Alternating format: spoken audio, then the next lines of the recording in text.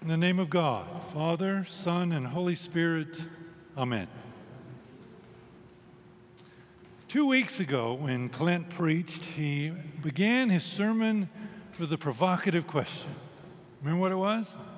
He said, how many of you were Pentecostals? But nobody raised their hand, did you?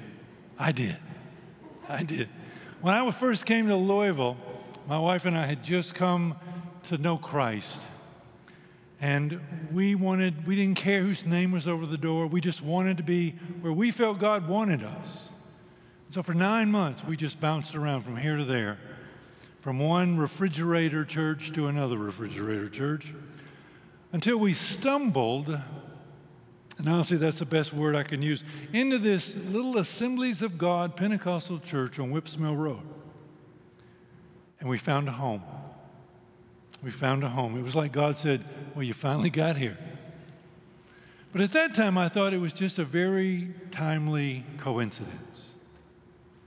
But I would realize later that God was all over it, and He had a plan for it, as that wasn't a coincidence at all.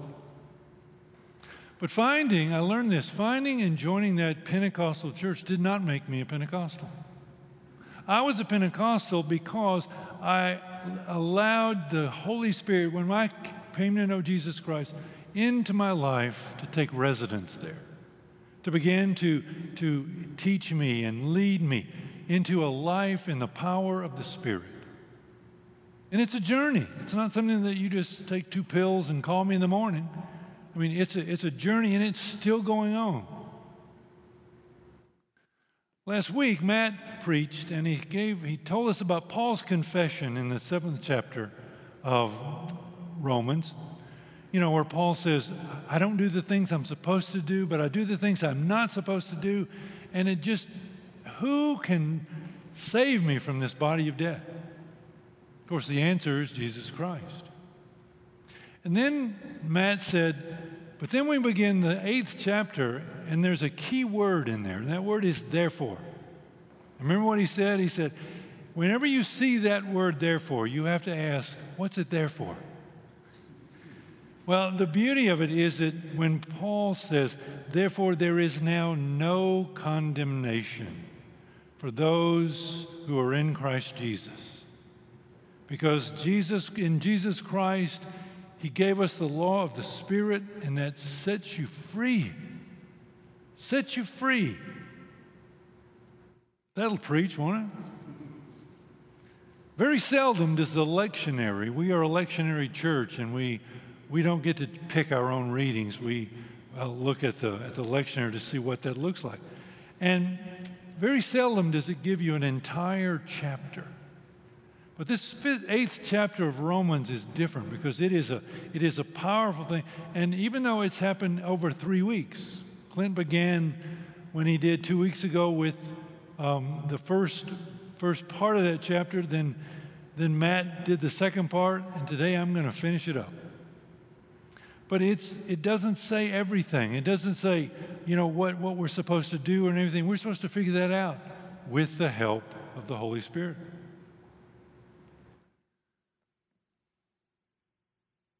Paul tells us that there is no middle road.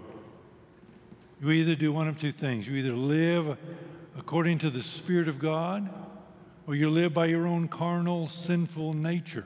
You can't put a foot in both camps and expect it to do anything for you, because it won't.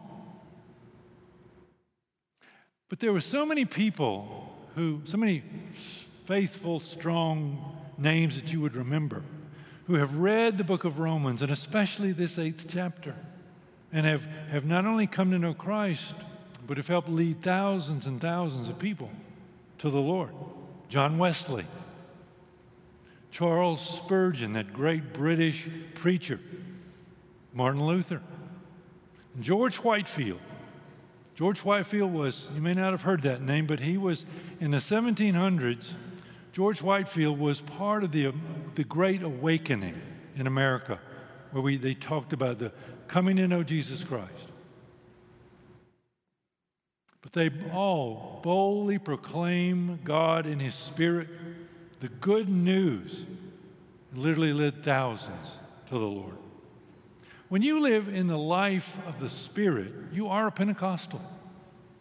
Because God gives you not only a new spirit, but He gives you His Spirit. He gives you the Spirit that brings in you over time the fruit of the Spirit: love, joy, peace, patience, kindness, goodness, gentleness, faithfulness, and self-control. All of those become part of your life. And notice it doesn't say fruits of the Spirit, it says fruit of the Spirit. They're all in one.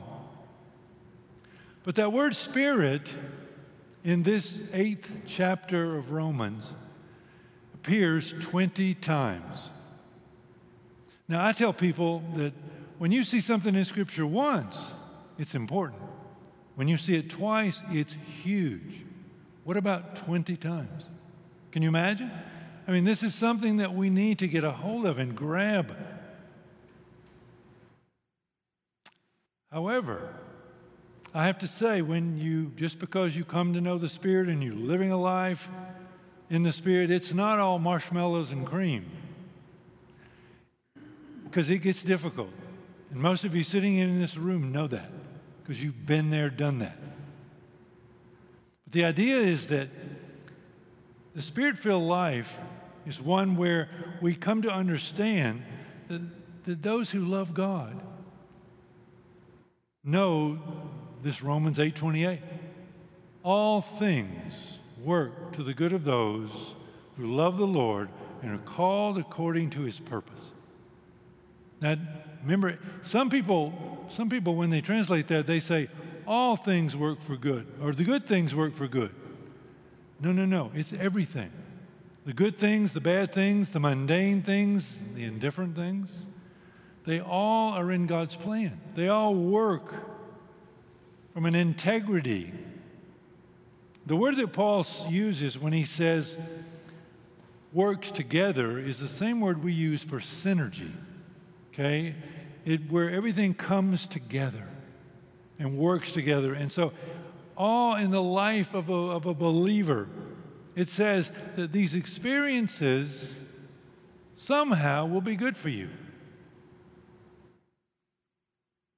When Paul uses the phrase works together, that's what he's thinking of.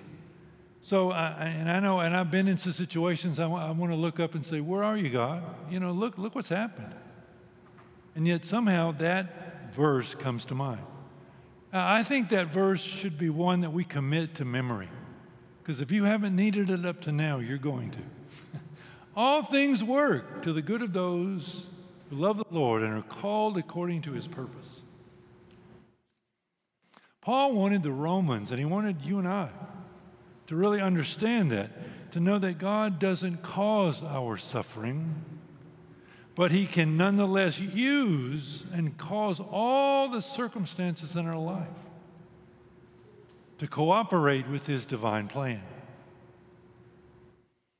And the good Paul talks about is not some temporal blessing, not even winning the lottery, even though that sounds great.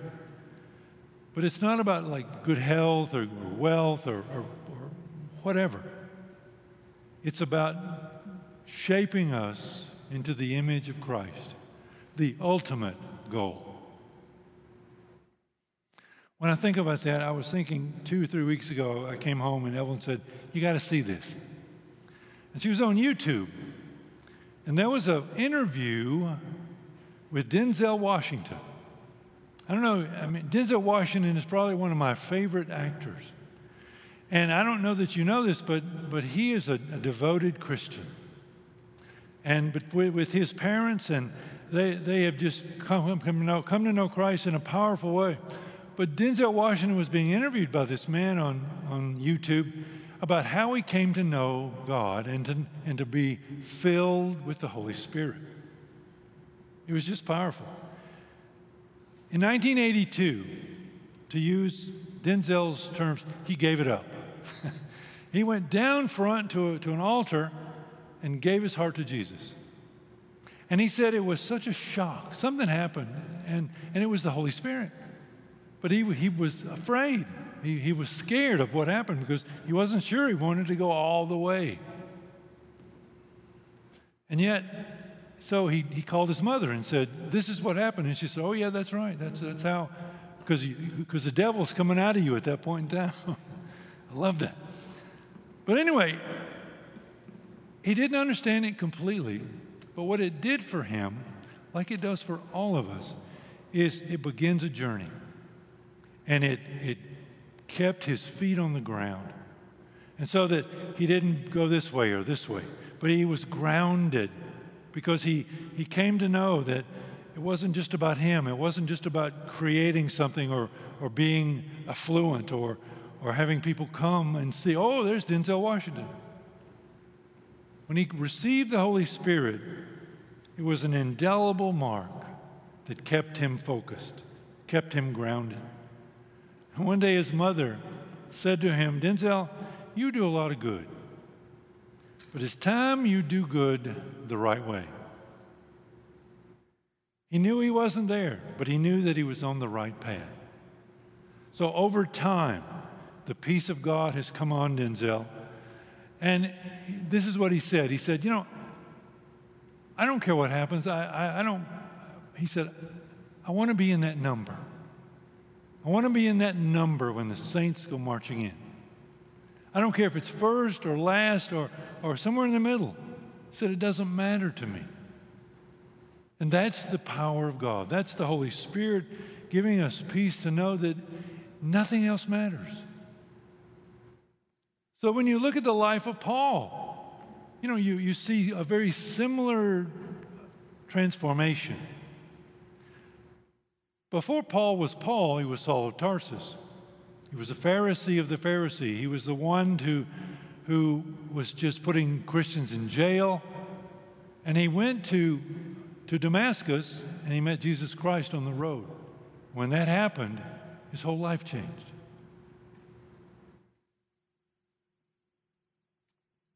But when you see Paul in his life of going about on these missionary journeys and all this, being beaten with rods and stoned, being shipwrecked, all this stuff happens to him. And you want to say, I think if that was happening to me, I'd go home. I don't need this. So you ask, why did Paul put up with that? Why did he put up with all the pain and the suffering? And I think it was because he knew, and what he told the Romans here, nothing could ever separate him from the love of God. Nothing. Neither trouble, nor hardship, nor persecution, nor famine, nor nakedness, nor sword, not even a pandemic could separate him from the love of God. He said, "We are more than conquerors through Christ who loves us and gave himself for us." That's why Paul could go and no matter what happened to him, he was continuing to keep the faith and continuing to tell people of the glory that there is in God and in Jesus Christ. Paul wasn't about trying to grow a reputation. He was only interested in being in that number. He wanted to be in that number when the saints go marching in. Remember, all things work to the good of those who love the Lord and are called according to his purpose. All things. Life in the Spirit is a life of freedom. To know that neither death, nor life, nor angels, nor principalities, nor anything in all creation will be able to separate us from God. And that should make us all want to stand and shout like Pentecostals, because we are free because of his Spirit.